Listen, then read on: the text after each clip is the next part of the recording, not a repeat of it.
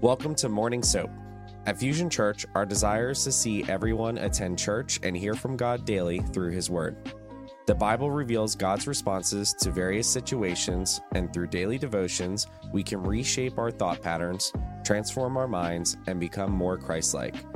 Join us here every Monday through Friday as different pastors and leaders from Fusion Church provide insightful devotions and teachings based on the day's scripture. For the current soap reading plan, visit fusionchurch.cc/soap and join us as we deepen our understanding and relationship with God.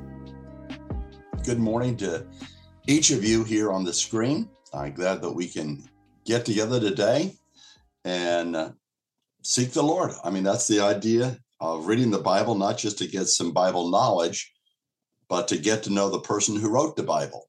And I know the Holy Spirit's with us to guide us in this journey through Esther 3. So why don't we do this? Let's take a minute and let's pray. Let's open our hearts to the Lord and to His Spirit. Father God, we just want to thank you for the privilege, Lord, of starting the day off with you. I can't think of a better way to get the day going than to look to you, to open your word, and to let you talk to us. So I just pray, Lord, for each of my brothers and sisters on the screen, Lord, that you would just prepare each of our hearts. And I pray that you would highlight to each of us, Lord, that portion of the scripture that you're really trying to drive home to us individually. So, Father, we come with an open and expectant heart to meet you. And it's in your name we ask you, Jesus. Amen. Amen. Yes, sir. You can lift your hands and do what you need to do there to wake up. We're good. Okay. Let me just read here. Esther chapter 3. After these events, King Ahasuerus promoted Haman, the son of Hammedatha. Wouldn't that be interesting if you were given that first name? Some of these names in the Bible are interesting. The Agagite, and advanced him and established his authority over all the princes who were with him. And all the king's servants who were at the king's gate bowed down and paid homage to Haman, for so the king had commanded concerning him. But Mordecai neither bowed down nor paid homage. Then the king's servants who were at the king's gate said to Mordecai, "Why are you transgressing the king's command?" Now it was when they had spoken daily to him, and he would not listen to them, that they told Haman to see whether Mordecai's reason would stand. For he had told them that he was a Jew. When Haman saw that Mordecai neither bowed down nor paid homage to him, Haman was filled with rage. But he disdained to lay hands on Mordecai alone, for they had told him who the people of Mordecai were. Therefore, Haman sought to destroy all the Jews, the people of Mordecai, who were throughout the whole kingdom of Ahasuerus. In the first month, which is the month Nisan, in the 12th year of King Ahasuerus, that is, the lot was cast before Haman, from day to day and from month to month, until the 12th month, that is the month of Adar.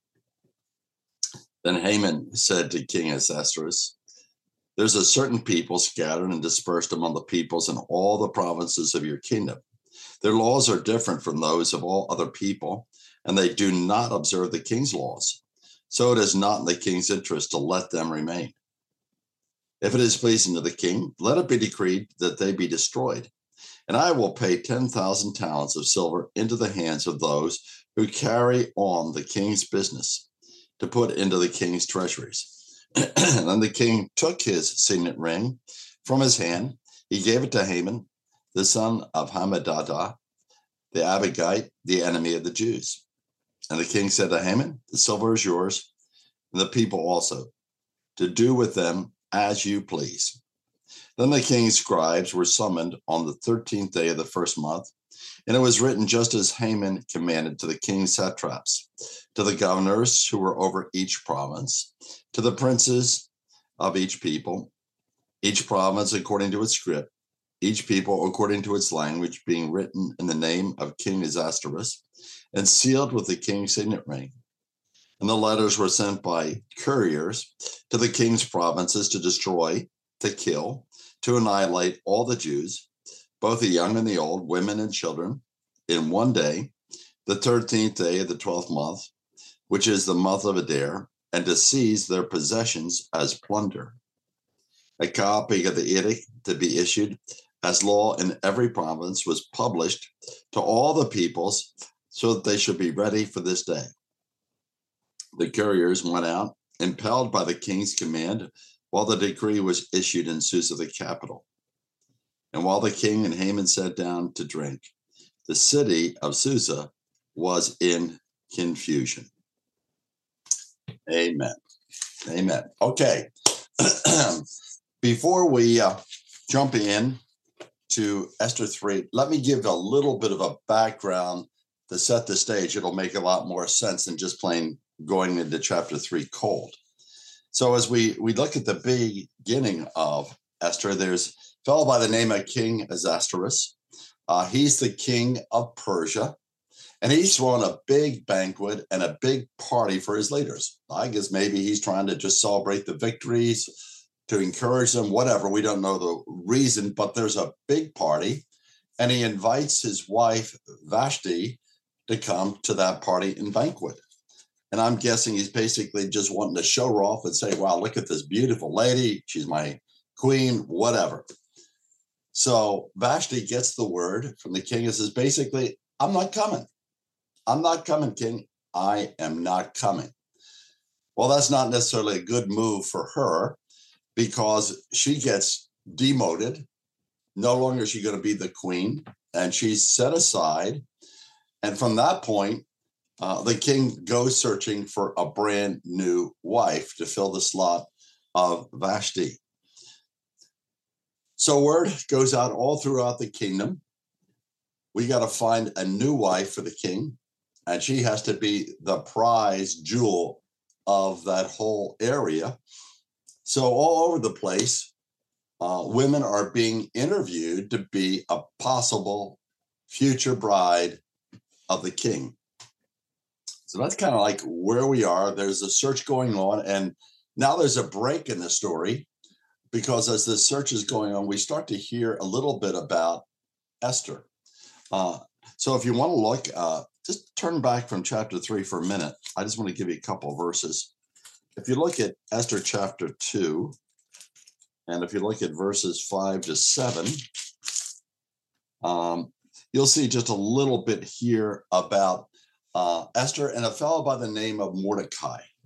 So Esther 2:5, it says, now there was a Jew in Susa, the capital, whose name was Mordecai, the son of Jair, the son of Shimi, the son of Kish, a Benjaminite, who had been taken into exile from Jerusalem with the captives who had been exiled with Jehoiakim, king of Judah, whom Nebuchadnezzar, the king of Babylon, had exiled.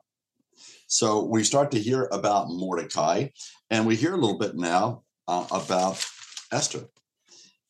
Verse 7, and he was bringing up Hadassah, that is Esther, his uncle's daughter, for she had neither father nor mother. Now the young lady was beautiful form and face. And when her father and her mother died, Mordecai took her as his own daughter. Go on just a little bit more, look at verse 10. While she is being interviewed as possibly a candidate to be the king's wife, we're told a piece of information in 2:10. Esther did not make known her people or her kindred for Mordecai, and instructed her that she should not make them known. So Mordecai basically says, hey, Esther, don't tell anybody your background. Don't tell them you're a Jew, because Jews have always seemed to be persecuted.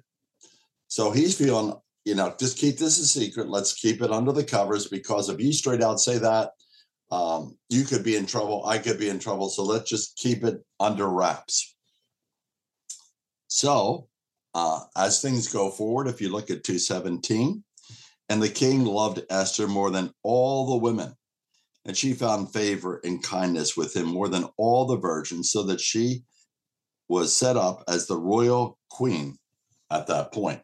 Okay, so there we are. That's kind of like the background stage.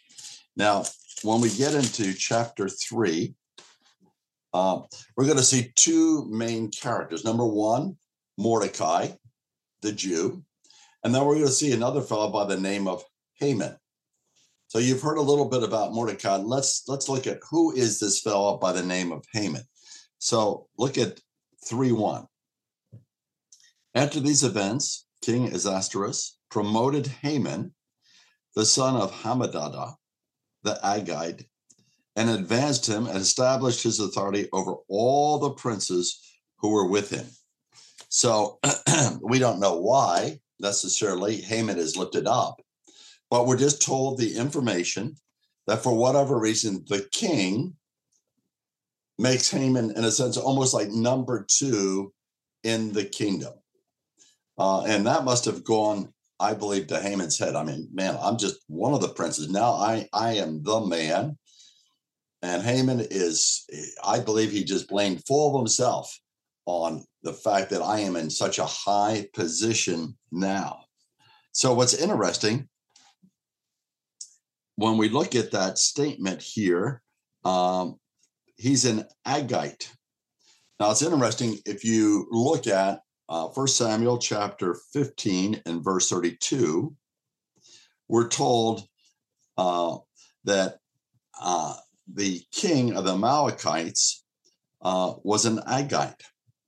The Amalekites were the enemies of Israel, and Agagite was one of the kings of the Amalekites. So what we're seeing here is the background of Haman could very well, they could have had an attitude over all these centuries because the Amalekites were anti-Jews. And this attitude may have been passed down from generation to generation to generation, so that Haman had a built-in aversion to anybody that had some kind of a Jewish ancestry. So that's a little bit of the stage about Haman. But look at Mordecai. This guy is amazing because he's a man of integrity. He's a man of faith. And he's going to stand up for what he believes no matter what. So look at chapter 3. And if you look at verse 2. And all the king's servants who were at the king's gate bowed down, and they paid homage to Haman. For so the king had commanded concerning him. So everybody in the kingdom is bowing down to Haman, who's in a sense number 2 man. And Haman, I believe, is eating it up. Like, this is, oh man, like I am it. I am the big shot here. There's only one problem. Look at the end of 2. But Mordecai neither bowed down nor paid homage. Mordecai said, there's no way, I will not do this. And verse 3, then the king's servants who were at the king's gate said to Mordecai, why are you transgressing the king's command? They want to understand, like, well, what? You better do this. Why are you not complying with the orders of the king? Look at verse 4. Now it was when they had spoken daily to him, and he would not listen to them. Daily, like every day, they're on Mordecai's case, and like, why are you not doing what the king orders? It's an order. Why are you not following it out? And it says he would not listen to them, and that they told Haman to see whether Mordecai's reason would stand, for he had told them he was a Jew. Now in 5, jump a chapter further, we know another statement here about Mordecai. This is an attitude that Mordecai stays in and doesn't budge an inch. In 5:9, it says, then Haman went out that day and glad and pleased of the heart. But when Haman saw Mordecai in the king's gate, and that he did not stand up or tremble before him, Haman was filled with anger against Mordecai. So why doesn't Mordecai bow? A Jew can only worship the living God, Yahweh, Jehovah. They are never to worship another human being. They're never to bow down to a human being. That would be denying their faith. They only bow down to one person. That's their God. And basically what Mordecai says, come hell or high water, I'm going to do what God says, and I honor him and I worship him only. Sorry, I'm a Jew. I take my faith seriously, and Haman, you got to live with it. Well, I think that's amazing. Such integrity and such a risk of his life for not bowing down. Literally, he could have been killed flat out, but he says, no, I will not budge in my faith. And I'm looking at this and I'm thinking, Mordecai wasn't the only person in the Bible that stood up for what they believed in God. I think of Noah. Think about it. God tells Noah, I want you to go build an ark because I'm going to wipe out the earth that's so perverse and twisted and evil. And Noah goes and he builds the ark, and it takes years upon years and upon years. But I mean, at that point, the people had no clue about rain or water. So Noah would have come off like an absolute fool, as somebody that's totally stupid. And we know biblically that people mocked Noah while he was in the process of building the ark. And yet Noah basically said, I'm going to do what I'm told to do, irregardless of people's attitudes. I think of Moses as another man that stood up for what he believed at the risk of his own life. We're told something interesting here in Hebrews 11. Let me just read it to you. This is Hebrews 11 and verse 24. It says this: by faith, Moses, when he had grown up, he refused to be called the son of Pharaoh's daughter, okay? Choosing rather to endure ill treatment. There it is. Because the Jews back in those days were being persecuted by the Egyptians, by Pharaoh. But it says here, choosing rather to endure ill treatment with the people of God than to enjoy the passing pleasures of sin, considering the reproach of Christ greater riches than the treasures of Egypt, for he was looking to the reward. So it tells us that Moses said, I'm not going to live in the comfort of Egypt. I mean, he had a plush life. Things were easy. He had pleasures. It was all good, but he threw it away because he said, no, I'm identifying with the people of Israel no matter what. I think of, as we look in the book of Daniel, we see two instances of people that stand up for what they believe. One of them is Shadrach, Meshach, and Abednego. We know that story. It's interesting. Nebuchadnezzar, the king, says to them, you guys are basically to bow before an idol that represents who I am. And basically all through the kingdom, Nebuchadnezzar says, everybody's going to bow to this idol because I say it and I'm the king, and they had better do it or else. But Shadrach, Meshach, and Abednego, this is, and I can just read these so we don't have time to look them up. In Daniel 3:11, the king says this, but whoever does not fall down and worship shall be cast in the midst of a furnace of blazing fire. Now, put yourself in their place. How would you like to be thrown in a pit of fire and be burnt to death? That's not a pretty picture, and I think that would put fear in us. Nevertheless, they get an attitude in a positive way. Daniel 3:18.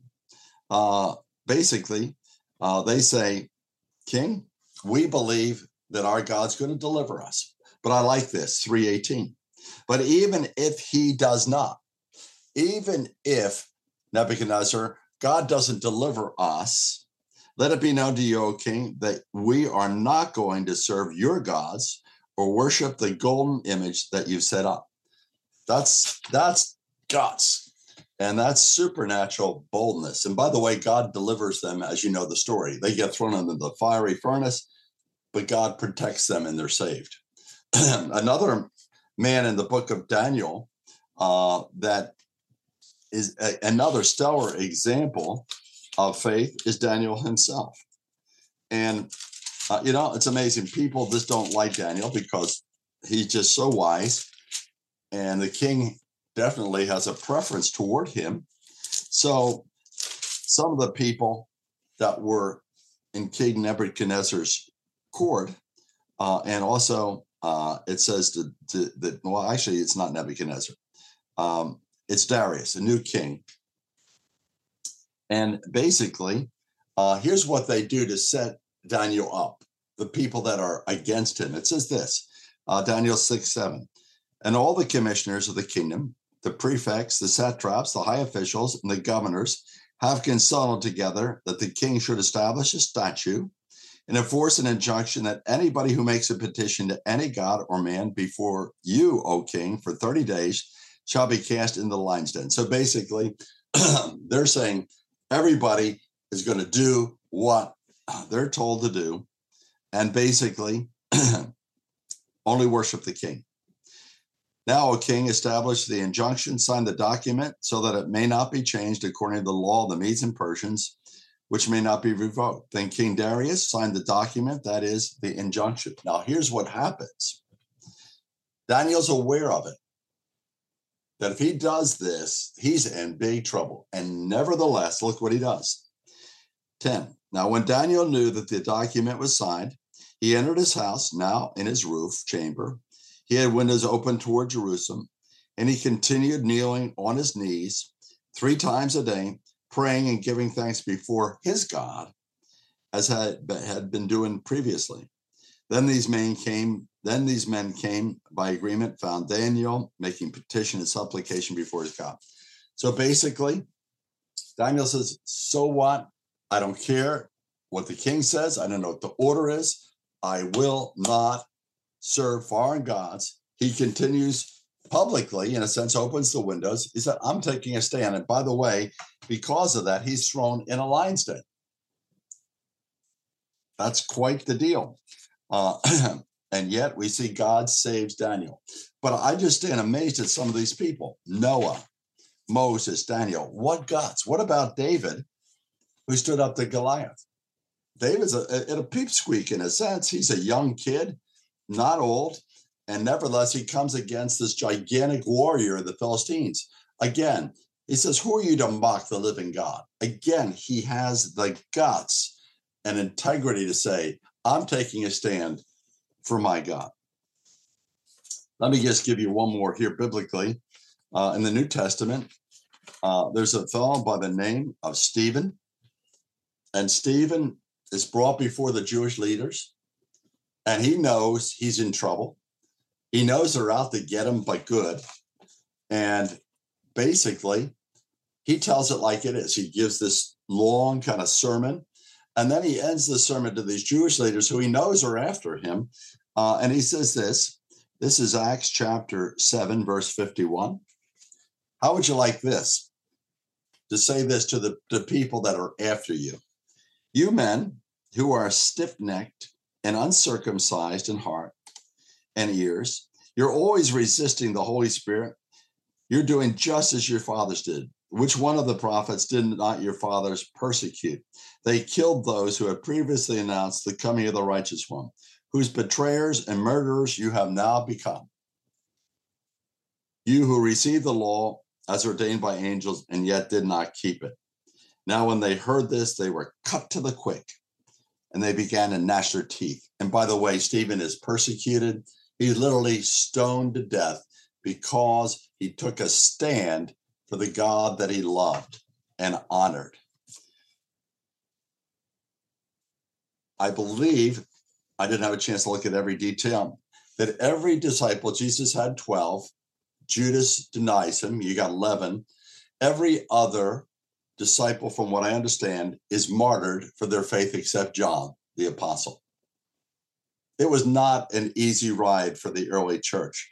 They had to take a stand for what they believed, and many of them paid their very life because of that. And this goes right on down through church history. We know Martin Luther took a stand against the Catholic Church, the indulgences, the rituals, everything that took people away from a direct relationship with the Lord. And Luther took a stand, and it cost him dearly. And there's persecution all over the world today. I was at a funeral the other day, and I was talking to a fellow across the way that came from Africa. And right now, over in Nigeria and other places in Africa, there's intense persecution of Christians. And it goes in other areas where there's Muslim influences, over in Pakistan, Iran, Iraq. People are having to pay a price to be able to go forward and say, hey, I'm a Christian believer. I believe in our world that people like gray. They like gray. They don't like black or white, like gray. You know, like there's many ways to get to heaven. They don't like the idea that Jesus flat out says, I am the way. There's not a lot of ways. I am the way, the truth, and the life. Nobody gets to the Father except how? Through me. I believe that we have to be able to take a stand for what we believe. We have to take a stand with our family. And I know we got to find the time to say the right words and pray through how to share the truth with our families, because sometimes some of our families don't want to hear it. And I'm not saying we have to bang everybody on the head with the Bible, but somehow God will lead us to take a stand with our family, with our friends, with the people we work with. And sometimes we have to take a stand, irregardless whether people like us. And I think we get intimidated. I want everybody to like me. I don't want people not to like me. I don't want people to reject me. And because of that insecurity, we bow and we don't stand up for what we believe. And that's not the case. That's not the way it should be. So I have to ask myself the question. I have to ask you the question. Where are we at in this taking a stand for the Lord? Are we willing to let our light shine? Are we willing to take a stand when somebody may oppose us? Are we willing to take stands on wholesale abortion or homosexuality or transgender and a lot of things in our culture that are going crazy? Are we willing at times to say, this is a black-white issue and this is it? Basically, I'm taking a stand. And I think that's something I got to look at. You do, because there's times I know in my life that I've chickened out. And I look back and say, I should have been more direct. I should have shared the gospel. I should have, and whatever. But ideally, we're growing in that.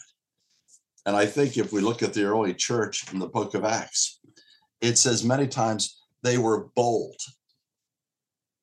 And you and I need to be bold. And folks, it's not something I think you jack up and look in the mirror and say, I'm going to be bold today. I'm going to be bold. How were they bold? They were bold because the Holy Spirit grabbed a hold of them, and the Holy Spirit put his own boldness in them to stand steady for their faith, irregardless of the consequences.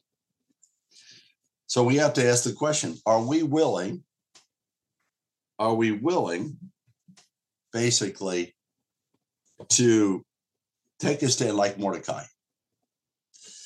It cost maybe his life, but he still stood firm. So that's kind of like the main point I'm trying to get through. But I want to look just a little bit more at this fellow by the name of Haman. Haman and people like him are against the light because it convicts them. Look at the anger at Haman. Look at Esther. I got to get back here again. Esther 3, Esther 3, 5, and 6. When Haman saw that Mordecai neither bowed down nor paid homage to him, Haman was filled with rage. But he disdained to lay hands on Mordecai alone, for they had told him who the people of Mordecai were. Therefore, Haman sought to destroy all the Jews, the people of Mordecai, who were throughout the whole kingdom of Ahasuerus. So Haman hates the fact that Mordecai won't bow, and he hates it so much that he says, not only am I going to wipe out Mordecai, I want to wipe out the whole race. that Mordecai represents. I'm going to wipe out the Jews. And not only that, look at verse 9. Look at what Haman says to the king. If it's pleasing to the king, let it be decreed that they be destroyed. And I'll pay 10,000 talents of silver into the hands of those who carry on the king's business to put into the king's treasuries. I mean, Haman is such a, I don't know what I want to call him. He's so bad. He even says, I'll pay you, king. I'll put money toward the annihilation of the Jews. He has a distinct hatred for the Jewish people. Distinct hatred. In fact, it says, look at 10. Then the king took his signet ring from his hand, gave it to Haman, the son of Hammedatha the Agagite. Here he is. He is the enemy of the Jews. And basically, verse 13, the king says, okay, that's what you want, Haman, you got it. Verse 13. And letters were sent out by couriers to all the king's provinces to destroy, to kill, and annihilate all the Jews, both the young and the old, women and children, in one day, the 13th day of the month, which is the month of Adar, to seize their possessions as plunder. We'll see as the story goes on at some other soap in the future that it looks bad for the Jews, but God comes through. But I just want you to see Haman hates. He just hates the Jews. The Bible tells us that the Jews are the chosen people of God. The Bible also tells us through the Jews, God's going to send a Messiah to save the world. And you better believe Satan is aware of this.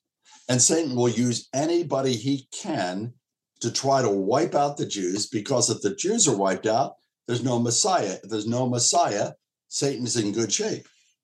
So in the Old Testament, Pharaoh, I believe, was used by Satan to try to wipe out the Jews. It didn't work. In the New Testament, we see Herod, the king, when he hears about another king who's going to be a Jew, Herod does everything he can to wipe out the Jews at that point, and particularly to wipe out Jesus. This is Matthew 2:16. When Herod saw that he had been tricked by the Magi, he became very enraged and sent and slew all the male children who were in Bethlehem and all its environs from 2 years old and under. So Herod literally freaks out, tries to wipe out the Messiah. We just see that there's persecution, even through Jesus' ministry. The leaders of the Jews are against Jesus. They just don't like the light that shines through him. And Jesus is very plain. He says this to the disciples, and I believe he says it to us. It says this in John 15:18. Listen to what Jesus said to the disciples. If the world hates you, know that it has hated me before it hated you. If you were of the world would love its own. But because you're not of the world, but I chose you out of the world, therefore the world hates you. Remember the word that I said to you, a slave is not greater than his master. If they persecuted me, they will also persecute you. If they kept my word, they'll keep yours also. So there is persecution. And we even see it in World War II with Hitler, again, trying to wipe out the Jews. There is this passion of Satan to knock out the Messiah or the Jewish race because they represent something so special to God. So we need to know two things to sum it up. Number one, that there's always going to be a battle between God and Satan and between good and evil. And it says this in 1 Peter 5:8, be sober spirited.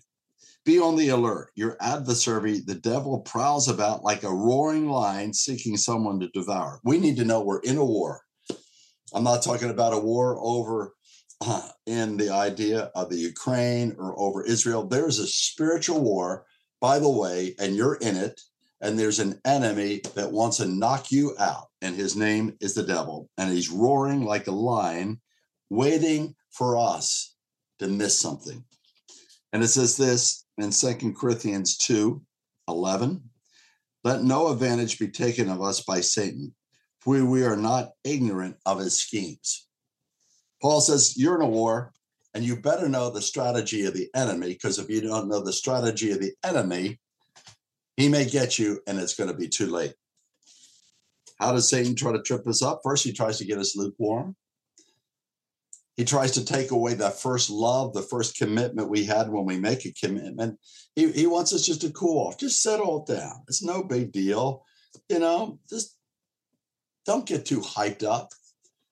So he tries to get us lukewarm. Satan also tries to get us to be worldly, to suck us into the world ways. And from what we know from statistics, a lot of Christians today are no different than the world. We've slipped into the standards and the values of the world. So he tries lukewarmness, he tries worldliness.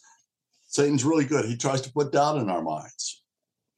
Oh, how can you say God's loving and good? Look at the pain you're going through. Look at the suffering in the world. How are you sure that God is for you and not against you? Satan is also really good at trying to discourage us. I'm sure everybody on this Zoom has somewhere along the way felt discouragement. Like I am down in the dumps. And Satan loves to get us discouraged. He loves to get us fixated on the problems. He loves to get us fixated on the pain to knock us out. And if lukewarmness and worldliness and doubt and discouraged doesn't get us, then he's going to persecute us and try to knock us out. So know you're in a battle. And number two, we, like Mordecai, need to take a firm stand and say, this is what I believe, no matter what. I'm not budging like Mordecai. And wrapping up real quick, how do you do that? How do you get that boldness not to cave in? It's by God's grace. We need the grace of God. We need the power of the Holy Spirit to be able to stand firm and not chicken out. Peter in the Gospels said, Lord, I'm never going to deny you. I'm yours. I'm yours. And Peter falls flat on his faith because he was trusting in Peter. We need to trust in the Holy Spirit to give us a divine supernatural boldness. And how's he going to give us that grace? Number one, I think we need to be students of this book. And you're doing a great thing here in the SOAP. We need to be students of the Bible. We need to read it. We need to memorize it. We need to meditate upon it and get it from the head into the heart, to just chew it up like you would chew up a good meal and digest it so that the word becomes deep in our spirits. So not only do we need to read the word and meditate, we need to be people of prayer. We need to be having a time each day, a devotional time where it's just between God and us. And that could be early in the morning. It could be at a lunch break. It could be before you go to bed. The time is not important. It's that we have that set time. And then also become people of prayer, not just in the devotions, but our life becomes a prayer. All through the day, we're interacting with the Lord. We're telling him what's on our minds. We're listening. Lord, what are you saying to do in these situations? So we read the word, we pray, and then we meet together as Christians. It says this in Hebrews 10, 24, 25. Let us consider how to stimulate one another to love and good deeds, not forsaking our own assembling together, as is the habit of some, but encouraging one another, and all the more as you see the day drawing near, meaning the second coming. So, folks, Mike gave the announcement. Connect groups are kicking in. And if you want to be strong in the faith, get together with a small group. It's a great way to be able to learn the faith. It's a great way to encourage each other by testimonies. It's a great way to say, hey, I need your help. Would you pray for me in a given situation? So if you're not in a small, you're one of the Connect groups right here on the SOAP. But I encourage you to do that in person. Get together with brothers and sisters in person. It makes all the difference. So let's pray. Father, we want to thank you for Esther 3. Father, we just thank you, Lord, that you're teaching us, Lord. We are in a battle. We are in a war. We see the battle in the book of Esther, the battle between Mordecai and Haman. And we know Satan is doing his best through Haman to knock out Mordecai. And we know we're in that same battle, Lord. And I just pray by your grace that you would allow us to stand strong, Lord. Help us to get close to you, Lord. Help us to stay close by your Spirit, Lord, that when we need to take a stand, we will have the internal integrity and fortitude to take a stand, even if it may cost our life. Give us, Lord, we pray, a supernatural boldness so that we don't get intimidated by others, that we don't feel that we have to please everybody or that everybody has to like us. And that even if we're rejected because of our stand with you, Lord, to know that you were rejected. So if they rejected you, we may be rejected as well as your followers. So, Lord, we thank you. Keep our eyes on you, Lord. We know you're the author and you are the perfecter of our faith. Just touch each one of us, Lord. Let us be a bright light, Lord, in our families. When we go to work, Lord, let us carry your light, your love there into the neighborhood, to the bank tower, Lord, to the grocery attendant. Let our light shine. And it's in your name we pray. Amen. Amen. Have a great day, folks. May you be filled afresh with the Spirit. Amen.